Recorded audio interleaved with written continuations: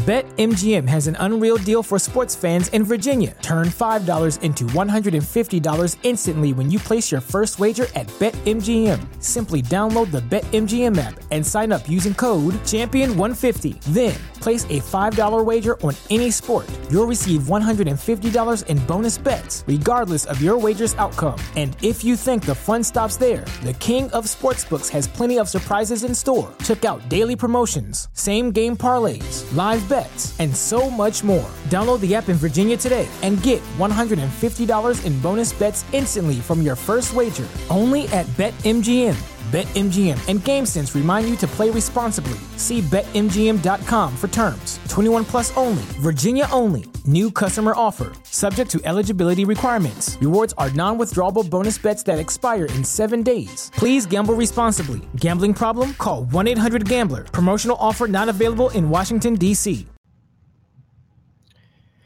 Hello, everybody. My name is Ray. Welcome to the Evangelical Dark Web. Tonight, we're going to be discussing the Republican primary debate. We're also going to be discussing Trump's interview with Tucker Carlson. And we'll be discussing the race and where it's at right now, where it's maybe going to be in a couple months from now. So that's what we're going to be talking about tonight. And one of the reasons why I wanted to do this is because, first of all, my writing background before getting into like evangelical journalism and stuff like that, largely writing on politics. And now we get to talk a little bit more about the political angle, especially as it relates to, the evangelical voting bloc is the most important voting bloc in the Republican Party. And it's time we start acting like it and treating our vote like it matters, treating our vote with the leverage that it deserves. So these are some of the things that we need to be doing as evangelicals, as Christians as well, and part of stewarding our vote, making sure that we leverage our collective influence to the Republican Party to make it as biblical as it can be. There is no hope for the Democrats. They're a demonic party. Read their party platform. It's demonic. And there's no viable third-party alternatives. So this is what we got, and we got to leverage and work the system, make the system work for us and not against us. We got to, play the game of politics and win. So that's should be what Republicans are, conservatives and how we steward our vote as Christians. Hasn't historically always been that way, though. But last night was a pretty interesting night. We definitely had a tale of two stories. And in this, we had the Trump interview and with Tucker Carlson, which got a lot of buzz on social media. And then we had the primary debate, which was probably the first, I think the second major event in the Republican primary so far. The first major event was that Family Leadership Summit, which is essentially a Christian nationalist thing, but it's existed long before the label came into popularity. So that was the first event, the Family Leadership Summit that happens every year. Tucker Carlson was the moderator of that, and he did a pretty good job. He pretty much shredded Mike Pence and Asa Hutchinson and their campaigns. Donald Trump did not show to that event, and he did not show up to the debate stage. Do you have any what's your reason as to why he didn't? I mean, and I don't blame him. One, you don't want to be on a stage with 8 other dudes and having it be 8-on-1, or even just sharing the stage with eight guys, and you're only given 2 hours. It has commercial breaks littered throughout. And honestly, if you believe you are up as much as you believe you are up, and again, who knows if the polls are even legitimate, then why bother showing up? And again, this has happened in other states where they had, instead of having primary debate, or they had primary debates where the leading candidate didn't show up. This would be like Herschel Walker in Georgia, who had like a 70% polling number, and he didn't even bother to participate in any debate in this primary. I mean, and to Herschel Walker's credit, or lack thereof, some of those same people didn't bother to show up for him on election day, especially in that recall. So I mean, if you think you're winning, a good move. So if he thinks he's up as much as he's up, then it is no loss to him to not show up. Yeah, I definitely see the analysis for that. We'll get into the Tucker interview in a second because I think we should cover that first. And after we do it, you'll see why we're going to just get it out of the way. But I think it was an unforced error by Trump, and this has been my thought for a while. Like, Trump needs to show up to debate, be the guy that people think you are, and part of me thinks that Trump is a lot older than he was in 2016. And if you've seen him on, TV, the Tucker interviews, part of the reason he sounds a lot older. Yeah, he definitely comes across a little flat. And I think he had a little bit of a Joe Biden moment during the Tucker Carlson interview, and I'll get to that in a moment. But I think it was an unforced error because you need to appear as presidential. And by not going to debate, he didn't exactly do that. I think this was an I don't think many primary voters were going to watch his interview on Twitter because Twitter is not a proven long-form video content platform. It was also on Rumble, and I don't know if it's on YouTube. I'm sure it is on YouTube. It'd be stupid not to be on YouTube. But that interview is not going to be watched by a whole lot of primary voters. It just isn't. A lot of these people are not on the internet as much as you and I are, and it shows. And one special thing is that we did a debate watch party with some activists, local activists, last night where we live. So we have some perspectives that I think and some insights from that experience that are worthy of sharing. And it's particularly going to frame our discussion of some of these candidates here. A lot of those people, though, thought that Trump won the debate by not even showing up. I mean, I was one of them. So yeah, you were one of them, but that was the majority consensus that Trump won the debate because the debate was not really well done. And again, he would have been the 9th person, presumably at the center of the stage. And again, for him, I mean, let's say he changes his tune and he does debates later on because they got one in September, I believe.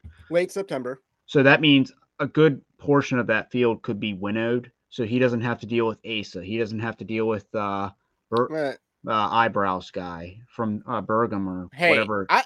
Doug Burgum looks like Al Pacino. He has an A+ physiognomy, and that's the best thing going for him. Yeah, it might have won him his looks like Al Pacino. And maybe if he looked crazier, he might look like Cosmo Kramer. But positive side looked like Al Pacino. I think that works for him. I think physiognomy, he works really well there. Here's a chat. We're going to be interacting with a lot of chat today, but this is also going to be a call-in show. So in the stream, in the link below is a link to where you can go and come onto the show. You got to be a supporter over at evangelicaldarkweb.org to do it, but that is your link to getting onto the show. And we'd love to have you on if you're a supporter. So these are part of the benefits you pay for, I guess, in supporting Evangelical Dark Web. So I heard the interview. Marshall says, I heard the interview was viewed 180 million times. Not sure what that means. So I've recently learned what Twitter counts as a video view, and that is like 2 seconds. It auto plays for 2 seconds, and 50% of the frame is in the person's screen. That is how low the threshold is for a view on Twitter, and that's lower than YouTube. That does not even include audio playing.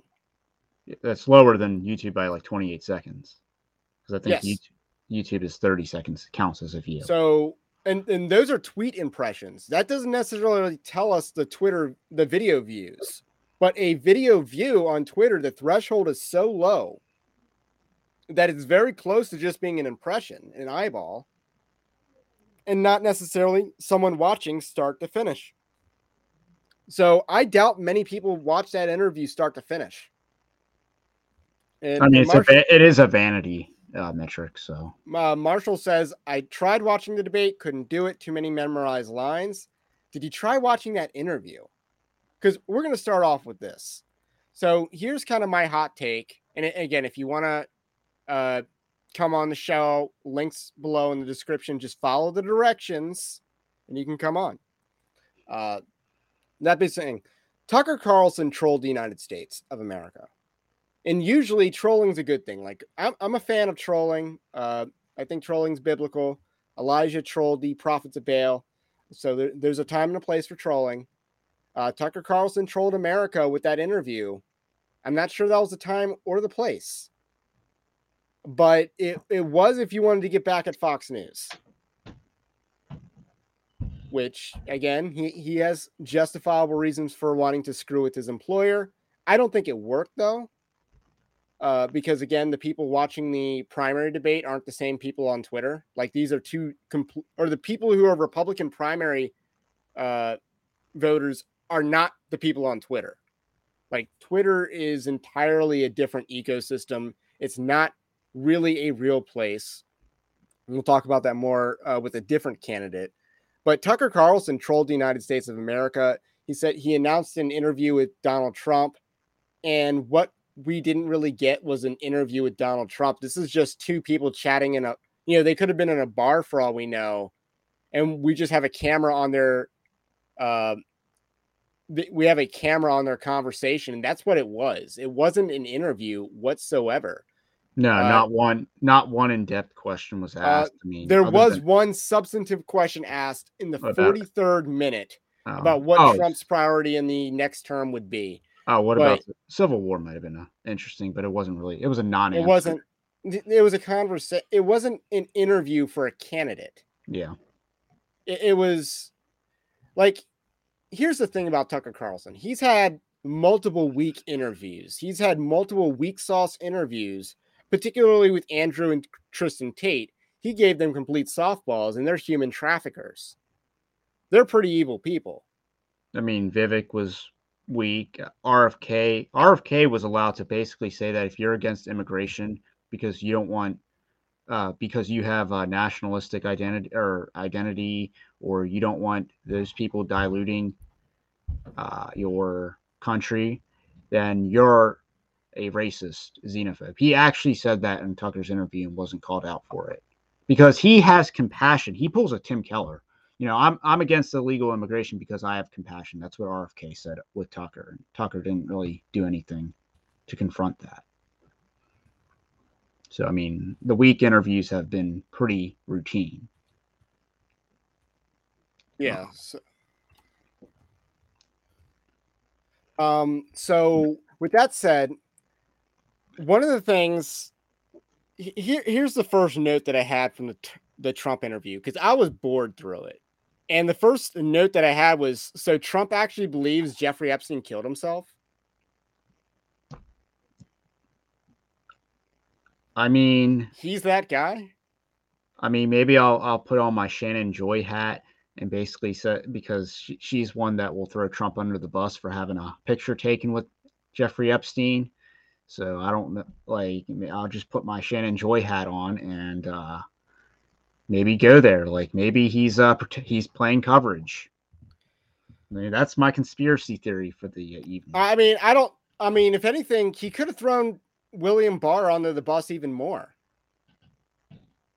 Yeah, he could have just said we should have found a definite answer to that. Instead, like there wasn't really an investigation, as Trump alluded to, and I just think the idea that he just chose the magical time to kill himself. Yeah, I mean, he basically said, well, he had a lot of dirt on a lot of people. He was going to lose his lifestyle. These aren't reasons to kill yourself. These are reasons to whack somebody.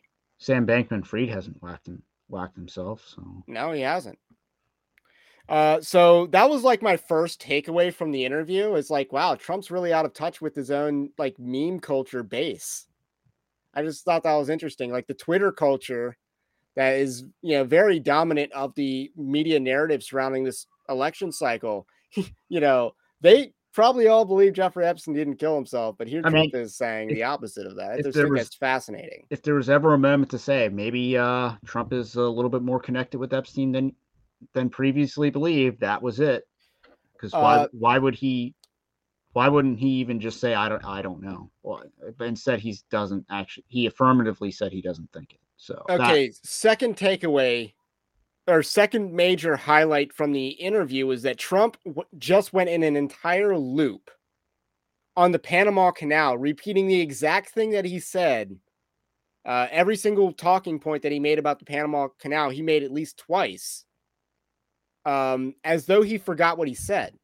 Oh, he sold it for $1 to China or something? He said that at least 3 times. Yeah. Is that even true? To Panama. And then Panama got it taken over by China, which is just more about Chinese foreign policy and how they're trying to take over all these, non-Westernized countries. So that's one of my thoughts. And then right after he went after, talked about the repeating himself on the Panama Canal, he went after Joe Biden a little bit for the dementia thing. He didn't go quite far enough into it because he was starting to go after him for, dementia Joe, but he completely sidetracked on something else. And say calling him Crooked Joe or something. And I was kind of surprised by that because the irony was overwhelming that he just kind of seemed to have a senior moment talking about the Panama Canal, but then was about to attack Joe Biden for having for being a senior. I thought that was a little ironic, but he didn't quite finish his attack on Joe Biden. He kind of veered off in a different subject. Yeah, I mean, doing the whole I retired Crooked Hillary and transferred it onto Joe Biden. I mean, that was very boring. I mean, I sped up the interview as I went on, even though I was doing my job at the time. So it wasn't even good working sound. It was just that boring. No, it was not. And then finally it took Tucker Carlson, and this is Tucker Carlson's fault, really. It took him 43 minutes to ask a substantive question. 43 minutes, and it was about what Trump would do in his second term guaranteed. Trump answered with immigration border security. I thought that was a decent answer by Trump for the question that he was asked. He only got asked one substantive question the entire interview that mattered with regards to the 2024 election. And if you look at if you look at the interview questions he gave at the Family Leadership Summit, he asked about Ukraine. Didn't even that's of all things Tucker should be obsessed with. He did not even bring up Ukraine or Zelensky. Yeah. And that's odd. Tucker didn't bring up a lot of his pet issues. He didn't bring up immigration. He didn't bring up the Ukraine war, like you just said. He didn't bring up anything regarding Big Pharma. He didn't bring up Anthony Fauci. He didn't bring up lockdowns. He didn't bring up the vaccine mandates and all that other stuff. I mean, he didn't bring up any of his pet issues. I mean, he did it as much as Fox did for the pharma stuff. Yeah. So I thought that was a strange interview by Tucker. I think, and I don't want to psychoanalyze Tucker, but if we look at from a business standpoint, he doesn't have secure footing, and he's more competing with Joe Rogan than he is Fox News. He used to be able to leverage his platform on Fox News to get people on and then just eviscerate them. He did that to Asa Hutchinson. He did that to Kristi Noem. He did that to a bunch of politicians, particularly right after they did something stupid. He'd have them on, they'd go on Tucker Carlson and then get just knocked out by them. And that's what Tucker Carlson was great at. But with him as an independent, he can't exactly leverage a hostile interview as well. That's much harder for him to land because it's not Fox News. It's not that Fox News audience. There's a very uncertain audience that he has. You don't really know what the real numbers are. And then it's going to be a lot more of an echo chamber type of audience, which isn't necessarily bad in and of itself. But he has given multiple softball interviews. He's not the place to go to for hard cutting interviews anymore. I just think that's a disappointment in my mind. And it's far different than him doing his monologues, which is how he began his whole Twitter experiment, was basically doing a 10 to 15 minute monologue that was actually, profound, interesting, probably some content that was similar to what he would actually deliver on Fox. But I mean, the long form interviews, it just seems very self indulgent, very ego driven. I mean, and he's not even trying to like help. He's not even trying to do anything for a movement. He's just kind of doing his own thing. And I guess, and to some extent, he's just following the trends. I mean, everyone and their mother who has a major podcast has had Vivek on. Yes. And we'll talk more about Vivek. I have a whole thing on Vivek that we'll talk about. But if you're joining us, I just want to say smash the like button to help with those magical YouTube algorithms, and subscribe if you're new. So two things, just a little housekeeping. And again, if you want to join the show, there's a link in the description below, evangelicaldarkweb.org/green room. You got to be a supporter to get on. That is our screening process. And, just got to agree with the rules that are in the page, basic stuff. So anyway, I didn't think that was a good interview for Trump because I don't think that helps his campaign. No, it didn't. I mean, I don't think. No, I do think it could hurt his campaign. Well, it hurts him because it doesn't help him. He's like, neither him nor Tucker were actually trying to sell a Donald Trump 2024 presidency. Trump was just rehashing a lot of stuff. And of course, as you said, senior amendment, very dry, bland, boring, and, doing some of his old traits, but not really exciting. It's not your 2016 Donald Trump.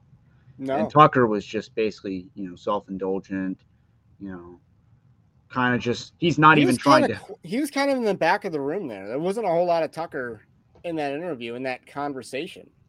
I mean, Tucker didn't even do like I'm formally endorsing Donald Trump for 2024. And this is my list of reasons why, and doing like a 10-minute monologue and then basically doing the Steve Deace approach for endorsing DeSantis. Like, I wouldn't even mind if the questions were softball and then Trump did really well. The problem is the questions weren't really anything. Yeah, I mean, they weren't substantive. Nothing. There was one question about 2024 in the election. Everything else was just like, we just brought on, say, Newt Gingrich to talk about, his tenure in the House of Representatives. It was kind of on that level. You bring in someone on to talk about their past. Yeah, it was not a sales pitch for Donald Trump, which you would think it would be. Like, yes, and especially audience. Since it didn't necessarily cover the highlights of his presidency, it covered just, you got to see who Trump is as a person, which is good, but I think most people already know and kind of have an understanding of who Trump is as a person. Like, there's very few people that are undecided on their opinion on Donald Trump. Very few people undecided on that. So I don't think it helps them. I think I don't think there's a single person that says, you know what, I really like Ron DeSantis until I watched that interview that Trump did with Tucker Carlson, and now that's my guy. Like, I don't think that person exists. I mean, the primary is currently Donald Trump's to lose. But I'm not sure there's a person that exists that says, I watched an interview with Donald Trump and now I'm switching teams. Maybe that person exists. It's more likely that person exists, but I'm not sure how much that exists. If they could get through that entire interview, I don't think they're going to switch sides after that. I mean, I don't think anyone's switching either from the debate performances or the interview with Tucker Carlson, which is why, again, I reiterate my, I voted I'll for Trump. Disagree on the debate, but I think that covers, the Tucker Carlson interview part. Again, that was a very substance-free interview. There was nothing there. It's not going to move the needle in Trump's direction. But now I want to move on to the debate. And I wrote a column last night. This was my post-debate column, was that Fox News fumbled the first Republican primary debate. Fox News did a terrible job. They were amateurs. They completely unprofessional. Brett Baier and was it Martha McCallum? She was terrible. They were both terrible. I award them no points, and may God have mercy on their souls, as the famous line from Billy Madison goes. Bret Baier and Martha MacCallum, they were tasked with moderating this debate, and they showcased the lack of talent that Fox News is left with in a post-Tucker world. Like, it would have been much more interesting to see Tucker Carlson do that debate. Instead, we had to see Bret Baier do it. He took the helm on it for the most part, and they did not do a good job. They continuously, part of the reason was going into the debate, the RNC set the standards very low for entry. Yeah, I mean, again, there's a very low bar for entry in that debate. 1% in the polls, you need a bunch of donors from different states and stuff like that, and then 1% in the polls. Like, and I don't know how much of that is, margin of error and how much of that is rounding, but Doug Burnham, I'm not sure he should have been there. I do not like Larry Elder was like the debate that, conservative media is having, but and again, most people don't know who Larry Elder is. Yeah. I mean, if Larry Elder wanted to be on that stage, he's the reason he's not. I mean, he announced his candidacy pretty early, actually. No, he announced it the day of Trump's first indictment, I think. So and he did it on Tucker Carlson's show. So, Trump gets indicted the same time Larry Elder announces. So that took all the oxygen out of his room, out of his balloon, so to speak. And he never really did anything. Yeah, he never really attempted to recover. Okay, you went on the Breakfast Club? Who cares? Republicans don't watch that. Exactly. So the Larry Elder announces his candidacy on Tucker Carlson's show and then shows up in very few polls. He is a complete AstroTurf creation of Conservative Inc. But he is Conservative Inc. He is Conservative Inc. And they're just helping their homeboy. That's how I view that. His campaign wasn't real. I've not heard of him doing any events, any major events in any of these states. I mean, he wasn't at the Family Leadership Summit. He wasn't at the Family Leadership Summit. He was. I don't think even if they invited him. Even if they didn't invite him, it's his fault for not even warranting an invitation. RFK was invited and didn't go, or didn't even respond.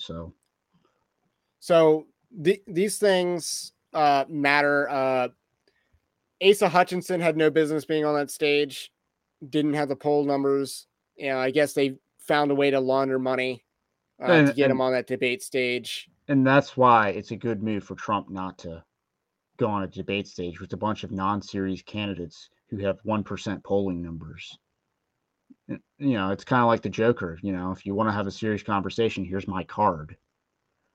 And, you're not really having a serious conversation when you have Asa Hutchinson and Doug Burgum on the stage, same stage as Donald Trump. Right. Let me adjust some chat.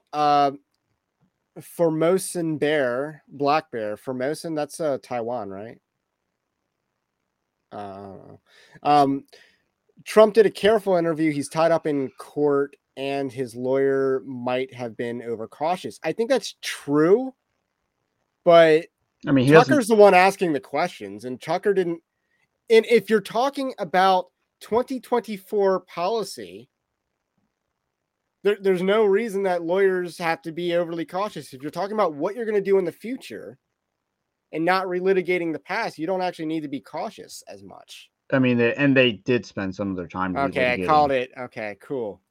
They did spend some of their time relitigating January 6th during the Tucker interview. Right. That's actually worse for his court case.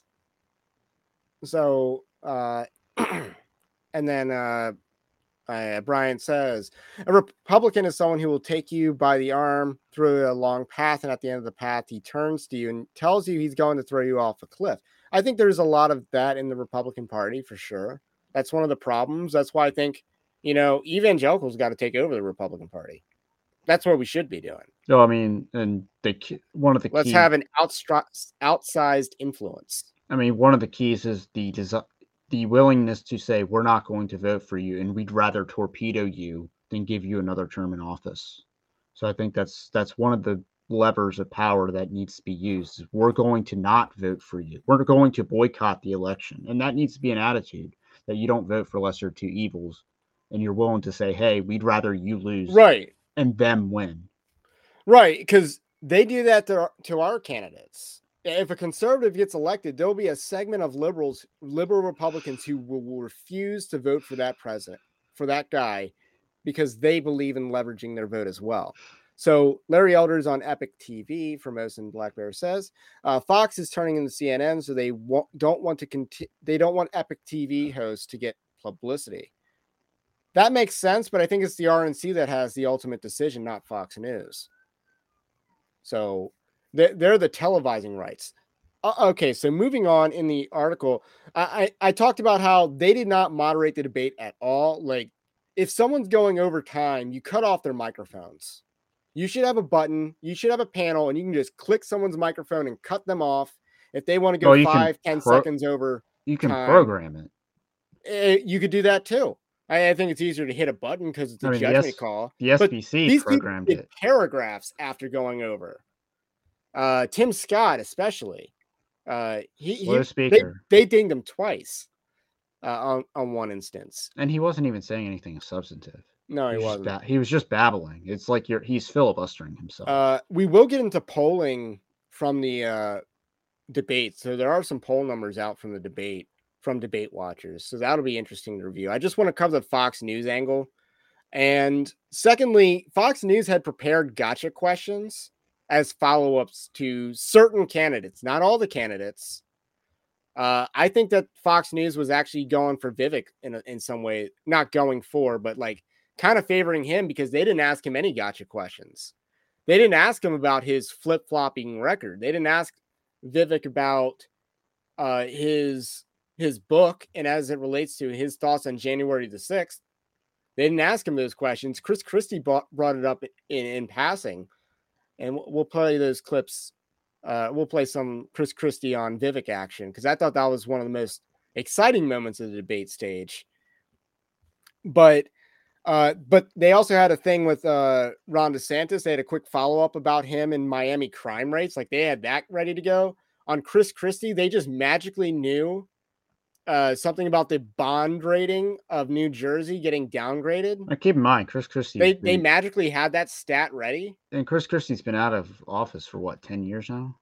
Yeah, it's been a long time. So it's not even it's not like you just went to Moody's website and pulled up. You would have had to have gone back to when he was governor of New Jersey, which I thought started in 2013 or maybe 2009.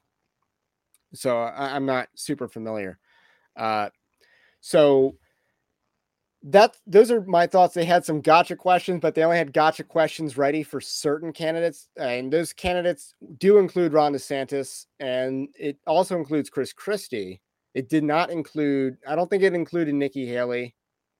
And it didn't include Vivek either. Tim Scott wasn't.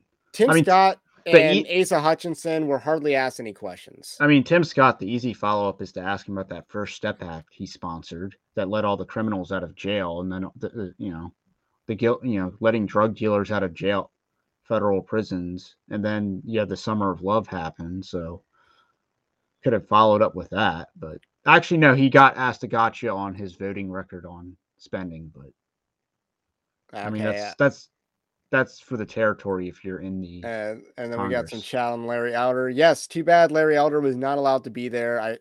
I am heard views because of one of the Trump sponsored polls, Rasmussen poll, which I don't trust a lot of these national polls because if you see a poll that Biden is at 38%, just throw that poll in the garbage. Like Trump 44, Biden 38, like throw that in the garbage. There's no way that Biden's getting that low at the national level. It's not happening. No way. Just throw that poll in the garbage.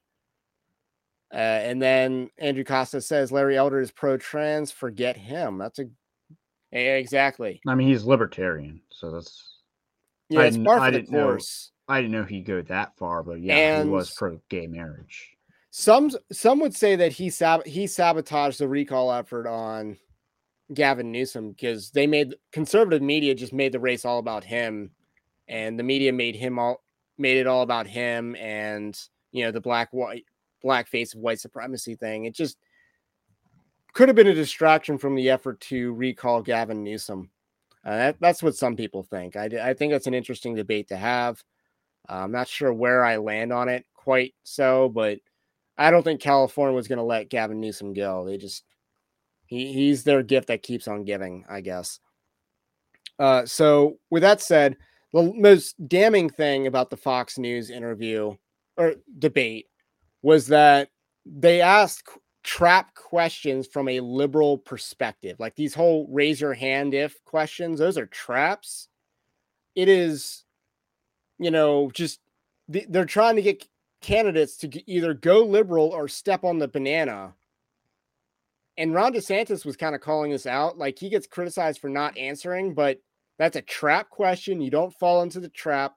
Better to get criticized for not answering the question than to get labeled a climate denier. I mean, I think because you raised your hand and didn't and gave the liberal media a soundbite that they can use against you rather than articulate the same position in a more, reasonable fashion. I just think that was a very they were asking trap questions from a liberal perspective. He doesn't fall for the banana on the climate change, but he does on the Trump was it the Trump pardon or the Mike Pence question. The Mike Pence question. So he completely steps on that rake. Like he stepped on the rake on the supporting of the nominee, which was a raise your hand. He stepped on the rake with the Mike Pence. And even the Ukraine one, where he's very slow to raise his hand. It's almost like he's looking around. I mean, and maybe he's slow to raise his hand. I think that was I think his moment on Ukraine was actually his worst moment in the debate. Yes. Because however, the hands up questions that Fox News was doing, those are bad questions. Should not be doing that nonsense. I mean, he should have taken. Again, we're talking about Fox News at the moment. We'll get into the candidates in a second. Like he should have taken the control and then said, "I was the one that offered amnesty for Trump, to not extradite him to New York." Like he should have just thrown that card. I offered him protection. Okay, Charles says, "I almost fell out of my chair when the moderators framed abortion as a losing issue." Like again, they were asking very liberal questions. Why are we spending any time on climate change in a Republican primary debate? Do Republicans care about that issue? No, it's not a top 10 issue for Republicans. Why is it being, given 15, 20 minutes of airtime? It's not a top 10 issue. I mean, every person who's big on climate change as an issue is already voting against you. Exactly. Like that, they had that one dude from Young Americans for Freedom or whatever, YAF. Like, you tell those kids to grow up and you say 3 years ago, people were all afraid of COVID. Look how that turned out. Fears were overblown then. Fears are overblown now. That's your answer to the question. You don't do the hands up thing. You ask the candidates to answer that question, the answer to the direct question. And then you give that answer that I just said. Tell the kids to grow up and stop being afraid. My opinions on that. Let me check the Rumble for live chats because I am not checking there at the moment. So those are my thoughts. Okay, we do got some Rumble chats. If you guys watch a Trump rally, he does repeat himself multiple times. I think it's part of his reputation. Repetition is how you make people remember. He also said he would support deport 100,000 illegals. That's pretty based. And yes, we are still on YouTube. Yes. So just catching up with the Rumble chat, because we are live streaming on YouTube, Rumble, Twitch, and Twitter. So we are live on 4 platforms. So those were my criticisms with Fox, and the moderators did an amateurish job. They were completely unprofessional. This is like the 3rd debate in a row that Fox is flubbed. Like they did bad at the presidential debate in the general election in 2020 as well. Chris Wallace was the moderator of that, and he was completely unprofessional. Yeah, he was basically Trump lost that. It was the only person in the world that could lose debate to Joe Biden, but obviously he won it with Hispanics, but it didn't really help him with any other demo.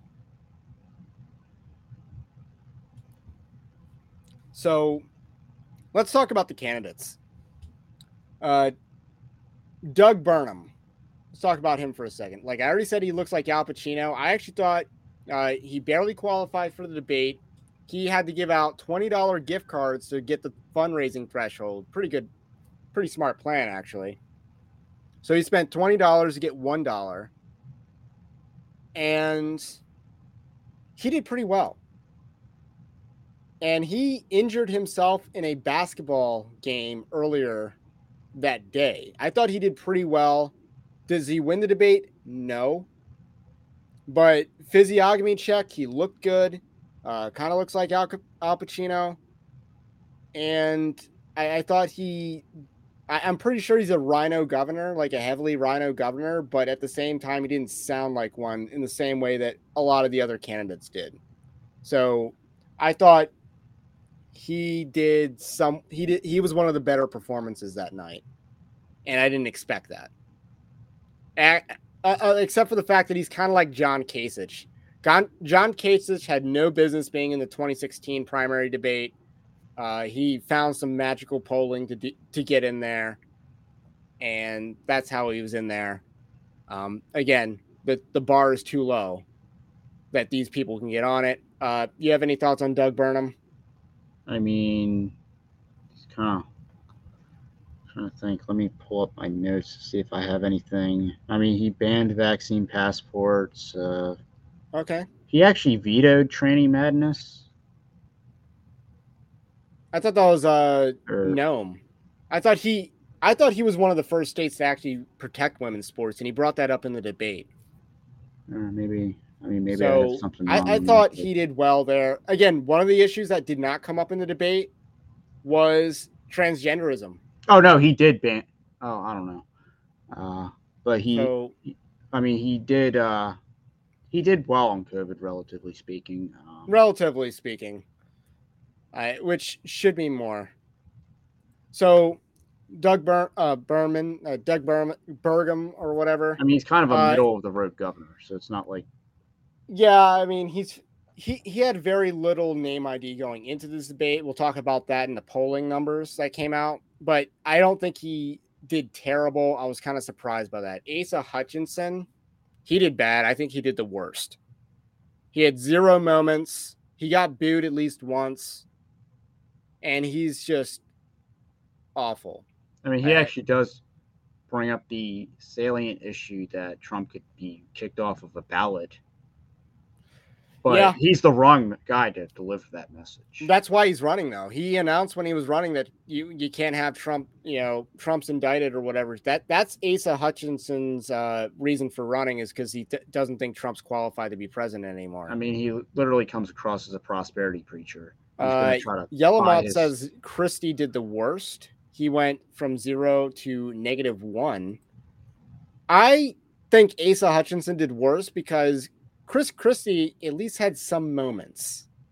I mean, Chris Christie at least, He did nothing to help him out, though. But here's the thing about Chris Christie. He attacks other people and doesn't benefit himself, but he does benefit other candidates. So let's actually go to that. I'm going to pull up some clips of Chris Christie, Krispy Kreme. And I don't even know why he's even running, other than as a middle finger to Donald Trump. But people are dying of bad. All right, you can hear the screen. Bad climate change policies than they are of actual climate change. Governor Haley, are you bought and paid for? Down by 98% in the last century. Listen. I've had enough. Hold on. I've had enough already tonight of a guy who sounds like ChatGPT standing up here. And the last person in one of these debates, Brett, who stood in the middle of the stage and said, "What's a skinny guy with an odd last name doing up here?" was Barack Obama, and I'm afraid we're dealing with the same type of amateur standing on stage tonight. Come over and give me a hug. Give me a hug just like you did to Obama. The same type of amateur. And you'll help elect me just like you did to Obama, too. Give me that the same type of amateur. Hold on. So what I found strange was that Chris Christie did not he had a net cheer on that event. There was a net applause compared to boos for what Chris Christie did in going after Vivek.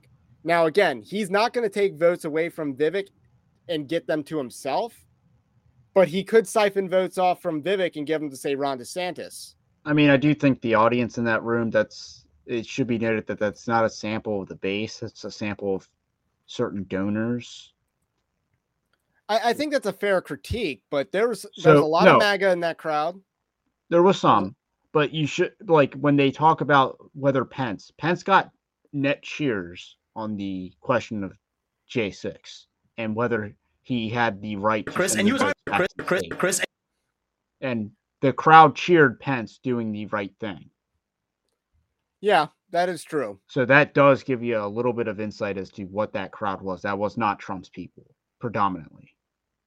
I want to play this, but how do you think it looks for Vivek Ramaswamy to use an Obama line in a Republican debate? I mean, it certainly comes across as slimy and hypocritical after he did everyone got their talking points out of the way. Their pre-programmed, canned talking points out of the way, or whatever he said. So you're just a hypocrite because you got your own pre-programmed. He is the pre-programmed talking point. Like everything he's done, he knows what audience he's in, and he's trying to be the MAGA. He's trying to be the MAGA candidate. I don't think it's going to work. Because he didn't come across as presidential at all in this debate. He might sell better with younger people. He does sell better with younger people. I don't know whether boomers would buy into his shtick. Okay, so, and that's the thing. Last night, we were with some activists watching this debate with local Republican activists. No one thought that Vivek won this debate. None of them. Like, there was someone who thought Chris Christie won the debate. But there was not anyone who thought that Vivek won the debate.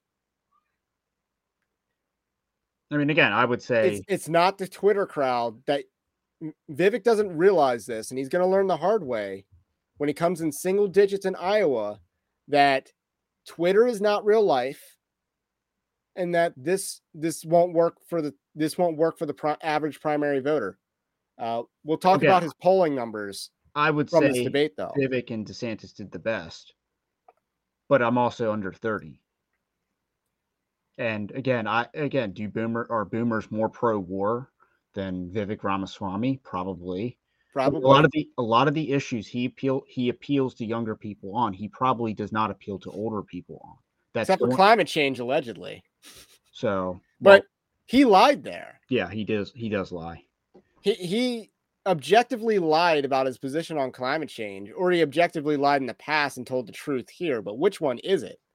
So he's flip-flopped on this issue. So we're going to play this clip. Chris, and you as a prosecutor should know better. Yeah, you know what? I know a lot better. There's a difference between bad behavior. And I know a lot better than you do. You've never done it, like you've never done anything to try to advance the interests of this government except to put yourself forward as a candidate tonight. Chris, and you as a prosecutor should... So what do you think of that clip? This was during the Trump thing. They're discussing the Trump indictment. I mean, he doesn't have the worst. Mike Pence has the worst moment on that question as far as pardoning Trump. But yeah, I mean, he kind of throws his prosecutorial career in his face. Again, I don't know who Chris Christie is appealing to unless it's like the really rhino crowd. But I mean, Nikki Haley's, a couple people down the row. I mean, maybe he's going to surpass Tim Scott with a. See, the thing is, Chris Christie's only hurting Vivek Ramaswamy there. And it's not with the Twitter crowd. The Twitter crowd likes Vivek Ramaswamy dunking on Chris Christie. The average Republican voter hates Chris Christie, but they see Vivek and they're like, Chris Christie has a point. He's never actually done anything in government. He has no record on public policy. He has no record on accomplishments in government. And the more they look into his record, and Chris Christie pointed this out, it's not in this clip, that Vivek Ramaswamy had something completely different to say about January 6th in his own book. So I thought, because I thought this was a more positive moment for Chris Christie, but he also had one of his worst moments right prior to this clip. So I got to be fair on that. So we're talking about Chris Christie.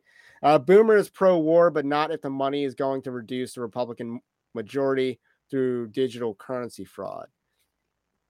So we got some limitations, according to Formosan Black Bear, to how pro-war the Boomer is going to be. Yellow Moth says Christie is obviously in it for the money laundering via book deal. And yeah, I mean, he got called out for that by Vivek. Yeah. There's a reason why someone with no chance runs for president. It's to advance their career. Because, and same with Vivek Ramaswamy, though. He knows, he's not going to win this primary. He knows that. I mean, to me, Vivek, like, if you look at the Vivek versus Christie, I think Christie damages Vivek with older people, but helps him with younger people. But I do think there's a bifurcation between like a generational split between how the generations will interpret their exchanges. Because younger people probably favor Vivek, even if they think, oh, yeah, he took a couple punches, but, he's showing it to the fat guy on the stage. Yeah, but... And older people are going to say, yeah, who votes in the primary? Yeah. And that's also something that's Vivek where he's going to get the to... reality check, is the people that he's appealing to do not vote in the primary. So those are Chris Christie's highlights. Again, not a whole lot, but that's where we're at. Who do you want to talk about next? We could talk about Mike Pence or Nikki Haley.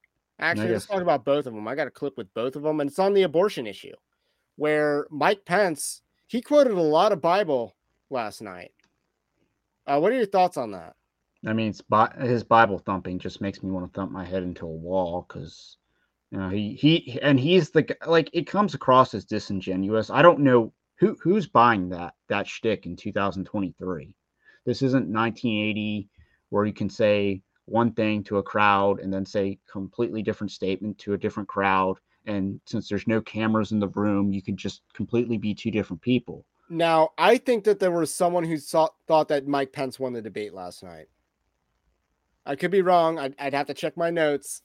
But there's someone who said that Mike Pence won the debate or had them as a second choice. So, which I thought was odd. But again, we talked to different types of Republicans last night. None of them said that Vivek won the debate. One person said Chris Christie won the debate. This debate on abortion, though, like, is Nikki Haley just pro-abortion? Yeah, I mean, pretty much. Is there any other way to look at her than just being pro-abortion? I mean, she just campaigned on abortion being a losing issue. Now, again, I think most of them, if not all of them, botched the abortion thing. Like, who's going to be like, hey, we're going to make sure that facilities that do abortion don't get Medicare, Medicaid funding. I might not be able to ban it in California, but I'll basically use the government facilities to the power of the sword that I have to ban it as much as possible. Like, who's going to do that? Yeah. No one brought that up. So Yellowmouth says Nikki Haley had the cringe of the night with that woman get it done thing. Yes, let's talk about that. What has Nikki Haley ever done? If women get it done and men just talk, what has Nikki Haley ever done? She leaves. She is a great quitter. She quit on her state of South Carolina. She was governor, and she basically abandons her state to be a glorified press secretary on the international stage as the UN ambassador. That is a worthless job. That is less powerful than a South Carolina governor. That's a downgrade. I said that at the time, too. So, and you only did that for 2 years. So and she thought she could sell Trump high and advance her political career by running for 2024.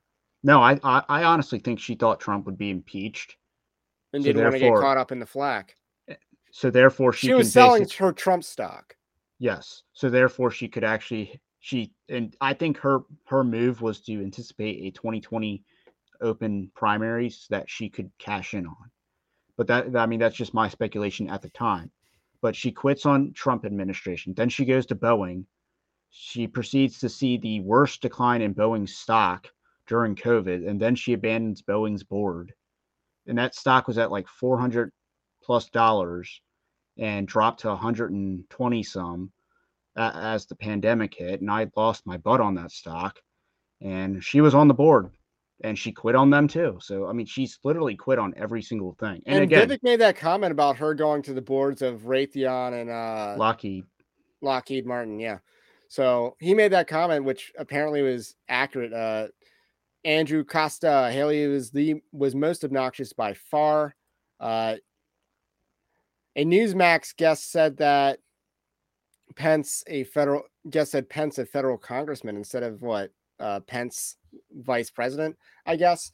So I thought Nikki Haley did really bad in the debate, but apparently a lot of the internet thought she did good. And going back to the question of what has she ever done, she tore down statues before Black Lives Matter made it cool. That's what she's done. I will say she did have a good moment touting the debt, though, again, it's not necessarily credible, but it was a well-articulated criticism of Trump's being a massive She didn't name the spender. CARES Act, but she was right to call out the Republican spending under the Trump administration. That was her highlight of the night. But she's best clip by far, but she was pro-abortion. I wonder whether she's had an abortion. I mean, she's a Chamber of Commerce person talking about, Republicans spend too much money. I mean, calling the kettle black here. And that's for life as governor. So I want to watch this exchange where Mike Pence, we can go into Mike Pence after this. This is his highlight of the night. He just freaking wrecks her. For life as governor and as vice president. And to be honest with you, Nikki, you're my friend, but consensus is the opposite of leadership. When the Supreme Court returned this question to the American people, they didn't just send it to the states only. It's not a states only issue, it's a moral issue. And I promise you, as President of the United States, the American people will have a champion for life in the Oval Office. Can't we have a minimum standard in every state in the nation that says when a baby is capable of feeling pain, an abortion cannot be allowed? A 15-week ban is an idea whose time has come. It's supported by 70% of the American people, but it's going to... So I thought that was Mike Pence's strongest moment where he talked about leadership. He completely wrecked Nikki Haley, who is functionally and I would say rhetorically pro-abortion, who wanted to be a feminist on the issue, and she wants to come to a common consensus that's outside of the bounds of Scripture. Oh, she's on just this like issue. Well, don't Democrats will agree to that? No, they won't. No, they're not going to negotiate. It's in their party platform to support abortion with no restrictions. Yeah, I mean, they're not going to negotiate. And if she thinks they will negotiate, then she's a fool. Why would they give up what they already have? Why would Joe Biden negotiate with Kevin McCarthy on congressional spending? Just relax and let Kevin McCarthy send the spending bill through with no or minimal concessions. Like, you don't need to negotiate when your enemy is just going to capitulate. And that's how the Democrats have operated for pretty much a generation at this point, probably even longer. Just don't budge. I mean, here's the thing about Mike Pence, though. He is actually a good debater. Like, he wrecked Kamala Harris. I think supposedly, I never watched the debate, but supposedly he held his own against Tim Kaine in 2016. He's a good debater. Here's the other thing about Mike Pence. His record is awful. His record is trash, and there is no real excuse for it. So there's no getting around that, and you just kind of view him with contempt. And while Oliver Anthony was giving Bible verses, saying the Bible, before his concert or whatever, you're like, okay. When Mike Pence is giving saying and speaking the Bible, it's like, oh man, I don't know how I feel about that, because the Bible talks about, someone is even preaching the gospel out of spite. You should be just happy that the gospel is being preached. And so I'm just kind of wrestling with that, I guess. I want to make sure that my views and my feelings conform to Scripture because of how cringe Mike Pence is. I mean, with Pence, he also does a lot of, I don't know if he thinks it's folksy, and like will gain him favor. He'll do the whole "thank you for your question, Brett." No, Yeah, just Brett's answer the question question. sucked all night. You don't need Like to thank him for he that. has to take like 20 seconds to thank the He audience. was a slow and speaker, and that drove people nuts. just answer the question you're being asked, because it does come across as you're stalling to think of what you're actually going to say because you don't know. Like you're trying to play your audience again. It's not like he did not come across as a good debater in that debate. So we've talked about 4 candidates so far. The next one we should probably talk about is Tim Scott. Is there really anything to talk about with Tim Scott? I mean, not really. I mean, I call him Token Tim because, again, he tries to do the whole rags to riches poverty thing. I mean, he didn't get questioned on his crime bill of letting prisoners out of jail. Now, there was 1 or 2 people that thought Tim Scott won the debate last night. I don't know how they came to that conclusion, but 1 or 2 of the people that we were with last night thought Tim Scott won. Yeah, I mean, I don't know how. I don't know what. Like, he came across as very whiny. He tried to sound like a preacher. It just didn't sound. It sounded disingenuous. I mean, I've never really been a fan of Tim Scott. He doesn't really have a whole lot of deep convictions. And again, Token Tim, you're basically just a black Republican that they promote because of race, and you get a lot of political benefits because of that. I mean, maybe he's competing for Trump's VP. I mean, it's a tale as old as time in Conservative Inc. is that you promote a black Republican for saying the same thing white people are doing, right, Candace Owens? So, Yellowmoth says, I don't remember one thing Tim Scott said, and I watched the debate twice. I mean, he said he was a slow speaker. Well, is he trying to be like Moses? Is that what he's going for? He talked about his personal poverty. But Tim Scott is the third. He came in 3rd place in our straw poll last night. So I'm saying there's a chance. Again, to me, his campaign is going down in flames. And that debate, I mean, a lot of his support is probably going to go to either Chris Christie or Nikki Haley. I don't see him benefiting.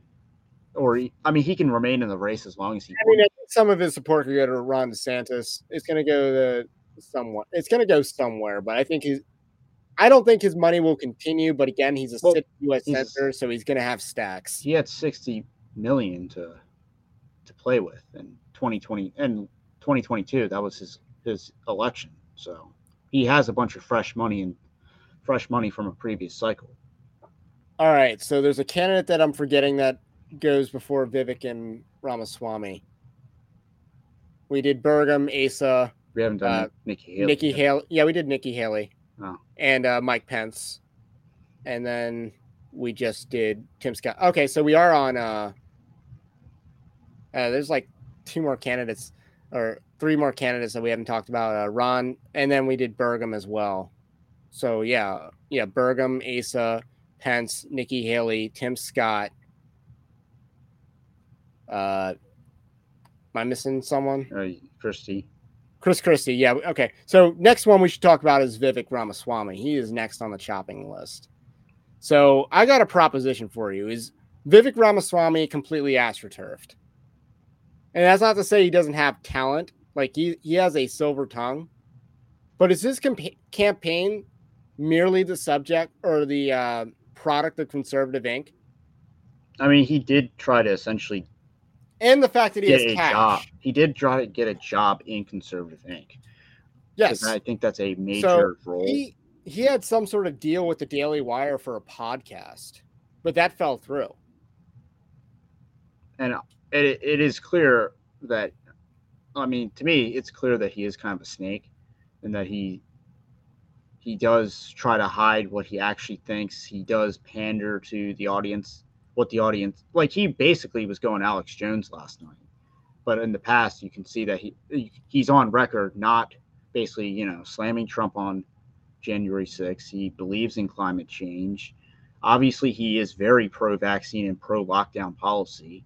So yeah, he does not pass a background check going back 2 years. As far as like his positions go, he opposed the so-called "Don't Say Gay" bill in Florida. So he wants kindergartners to learn about sex education, apparently. So he opposed all these things. And I think it was last week he did you got to separate the gay from the T, and it's like, no, they're all together. Exactly. I mean, but he's a Hindu, so what are his convictions on these issues? Again, for Vivek, and I wrote the article back in April, but why has no one talked about Gene Vant and how his company, Roivant Sciences, invested in mRNA technology? Like I said, Fox News did not want to break out the gotcha questions for Vivek Ramaswamy. Like, Vivek Ramaswamy is very much tied to Pfizer in their vaccine, and the patent his company owned was essential to the technology. And no one is bringing this up. And ironically, Stu on The Blaze alluded to the fact that he erased that information from his Wikipedia pages, which... Yes, he had his Wikipedia scrubbed. And again, I remember looking at his Wikipedia. It certainly looks scrubbed. And the fact that Gene Vant was not on Roivant Sciences' Wikipedia page is very suspect. Try doing it in the Wayback Machine. Should be something there. No, I mean, I don't need to do it there because, I mean... the data's already out there. Yeah, you can go to Roivant Sciences' website, find the link to Gene Vant. So here's the thing about Vivek Ramaswamy. He is basically he's letting everyone access him. It doesn't even matter whether it's a hostile interview or not. He will go on any podcast, any TV show, anything that he can get in on, he's going to get in on. And that because he's allowed people to access him, he's built a relationship with Conservative Inc. that he can come on there and people will tune in. They're gonna make more money. He gets more exposure. He's created a symbiotic relationship with Conservative Inc. and therefore they've promoted his campaign as legitimate. They haven't really they're astroturfing him as a result because he's keeping the industry alive, or he's feeding the industry. So that's what's going on there. And his national poll numbers are a complete result of him being astroturf. I also think a lot of these polls are kind of fake. If there's, like I said, Joe Biden polling at 38% in a general election poll, that's fake. Vivek above DeSantis. If he's below 43, it's fake. Yeah, Vivek over DeSantis is fake. Yeah, I don't buy that for a second. Vivek has no ground game. And he doesn't appear presidential, and he did not do any favors to win over older voters. Because again, the average Republican primary voter is significantly older than me. I have worked primary campaigns before. You have too. And it is not the same crowd you see on Twitter. You cannot be a social media candidate, and Vivek Ramaswamy is a social media candidate. That's my impression of him. And I've seen this before. Social media candidates always lose. So let's just run through some examples for a second. Donald Trump was a reality TV star. So despite the fact that he used Twitter and could be called the first social media candidate, he was already an established figure with old people not on social media before. A lot of these other people. He also had a 2012 stunt. Let's go through a list of some candidates. Brendan Dilley. Have you ever heard of him? No, he's not the egalitarian guy in Texas, right? No, no. Brendan Dilley is one of the current Trump grifters now. But back in 2017, he was QAnon and all this other stuff. And even, fun fact, it looks cringe in hindsight, but he was even at the time, I'm Brendan Dilley, like the Bud Light commercial.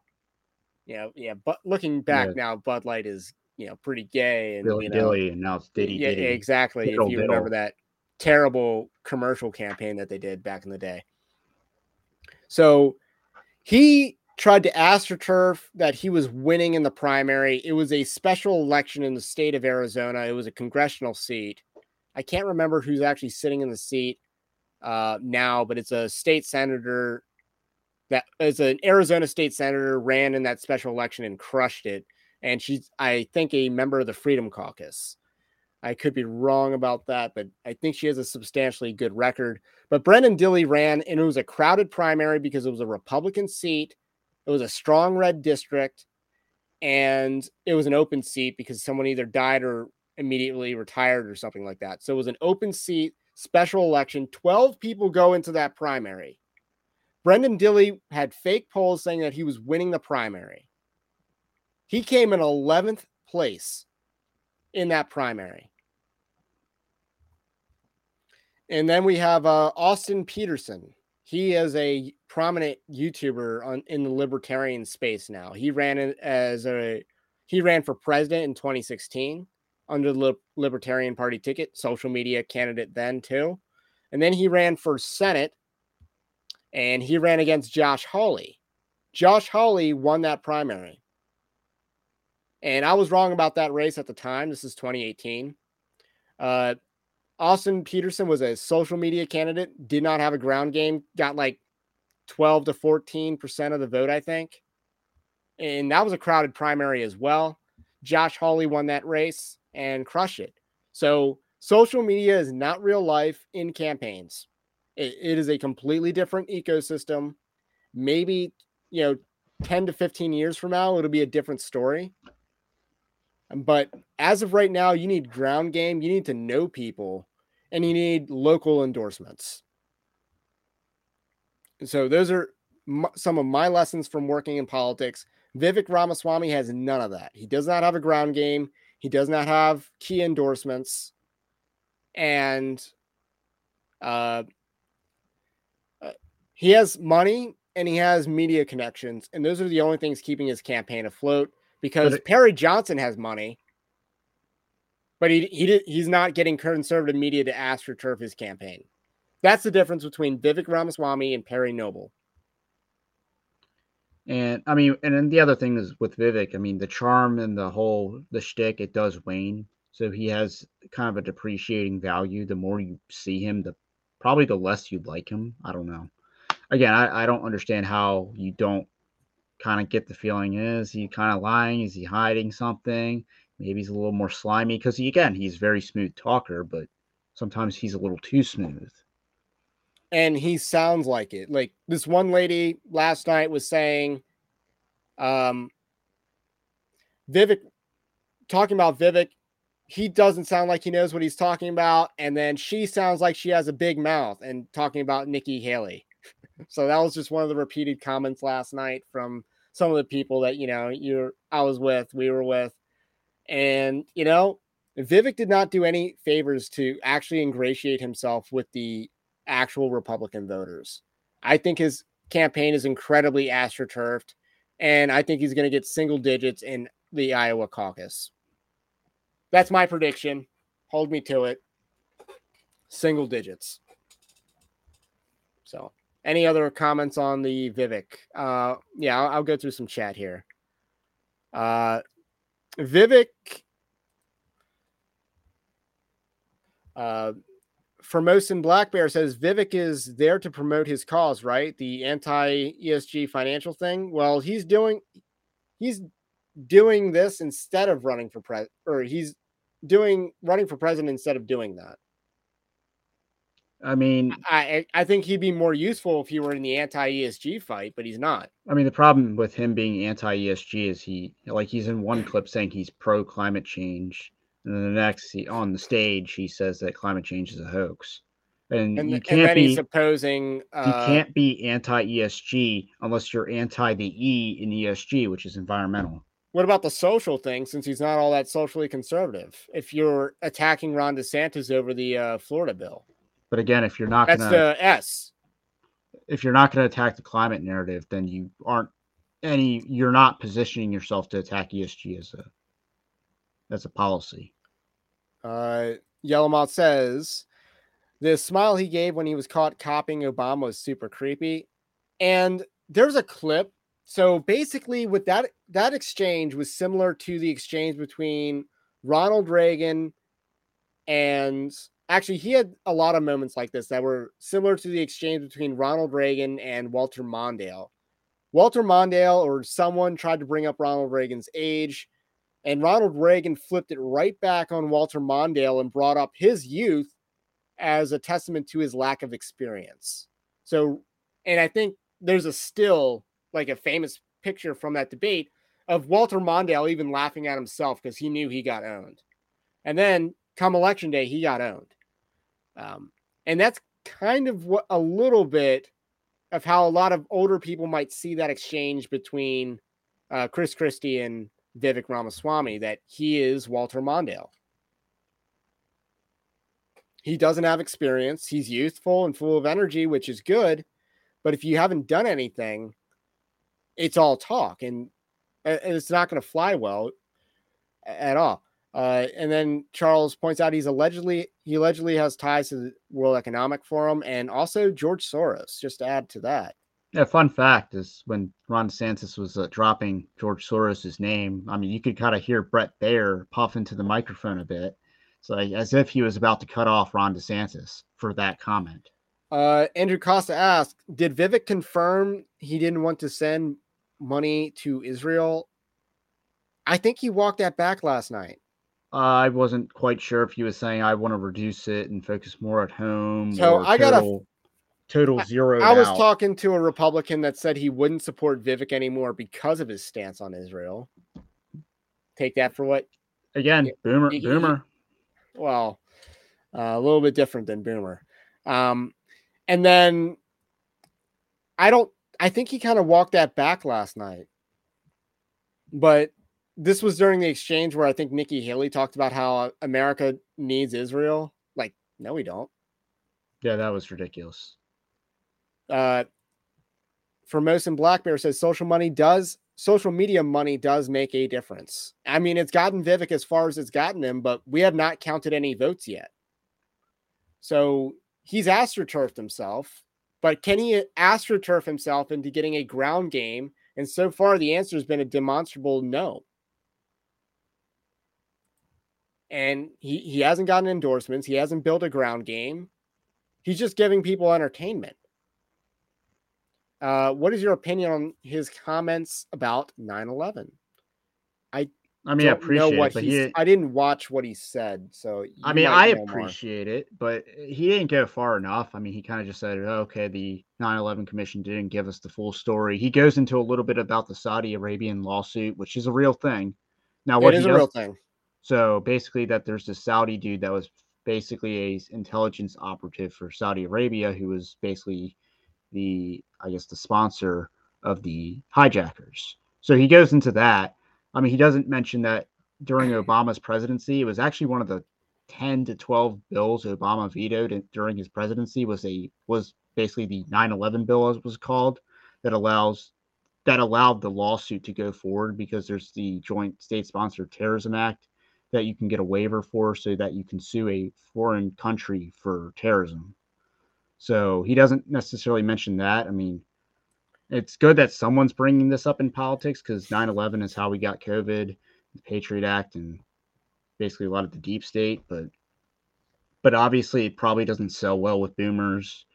And it's not good for your campaign to do that, and that's why he's not really running to be president. He's running to advance his career in whatever direction. I think is media space. He wants to be in media, or maybe he wants to be in a cabinet position. But that's how the average person sees him is he's good for the cabinet, or maybe he should run for governor or Senate. There's an open Senate seat in Ohio. He lives in Ohio. He could run for Senate in Ohio, unseat Sherrod Brown, and do something, have a record. But that's not what he wants to do. Yeah, I mean, again, if you want another reason to hate Mike Pence, I'm pretty sure he went after Vivek for the 9/11 comments because, And then Yellowmoth does the quote, "I will not let anyone use his youth and inexperience against him." Exactly. We check on the Rumble side of things. Someone says that Rumble's app is better than YouTube's app because you don't have to pay $20 a month to browse my phone and listen to video live stream at the same time. That's a selling point for Rumble. Like, Rumble is a serious platform. It's just not good on a creator standpoint. It's not good on a search standpoint, but it is a legitimate platform compared to all the other streamers out there. Like it's YouTube, Twitch, and Rumble are like your top 3 streaming platforms in terms of eyeballs. So I think that's a good thing.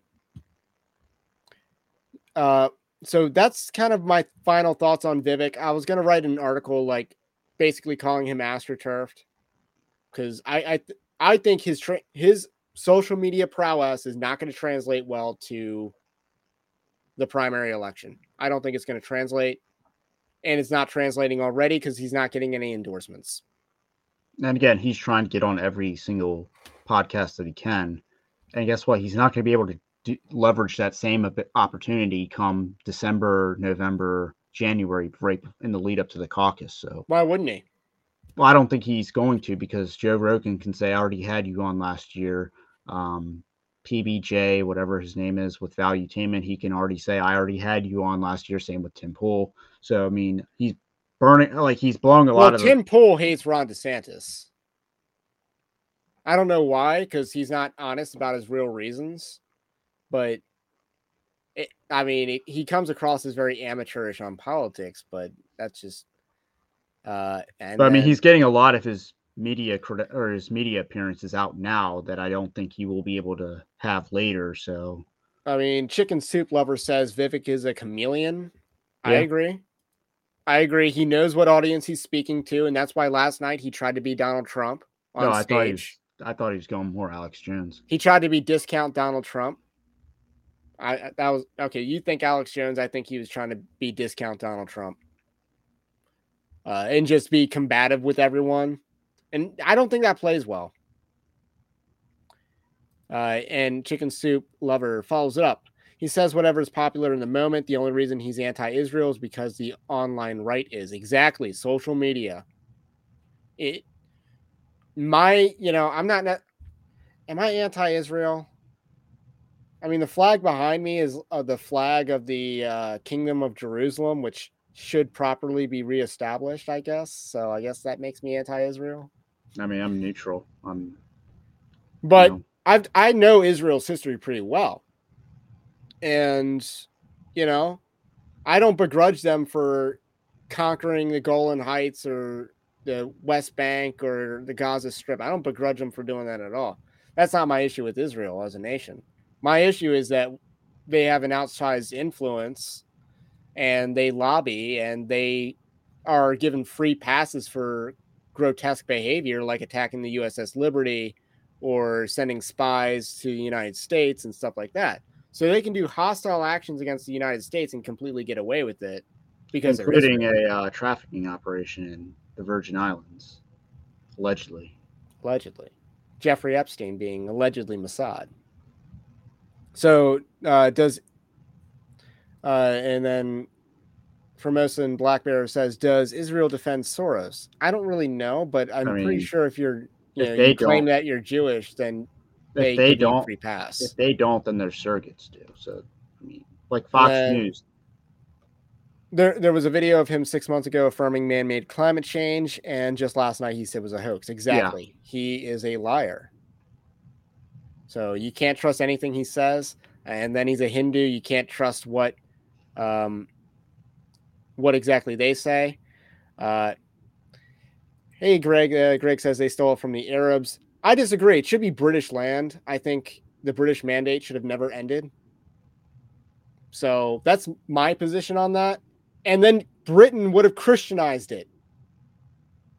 Like, total mistake for all involved to end the British mandate. Decolonization was a mistake. It made the world a worse place. Now you have all the people from the people that were decolonized going into Europe when you could have brought the Europe to them. And then you wouldn't have mass immigration. You would have countries in their golden age. They would be much quicker. They would be much more developed economically. Like, decolonization made the world a worse place. It was a giant mistake for the West. And I think that's what history has shown. So that's my thought on the whole Israel thing. Like, don't end the British mandate. The British mandate was fine. So, We'll catch you later, Chicken Soup.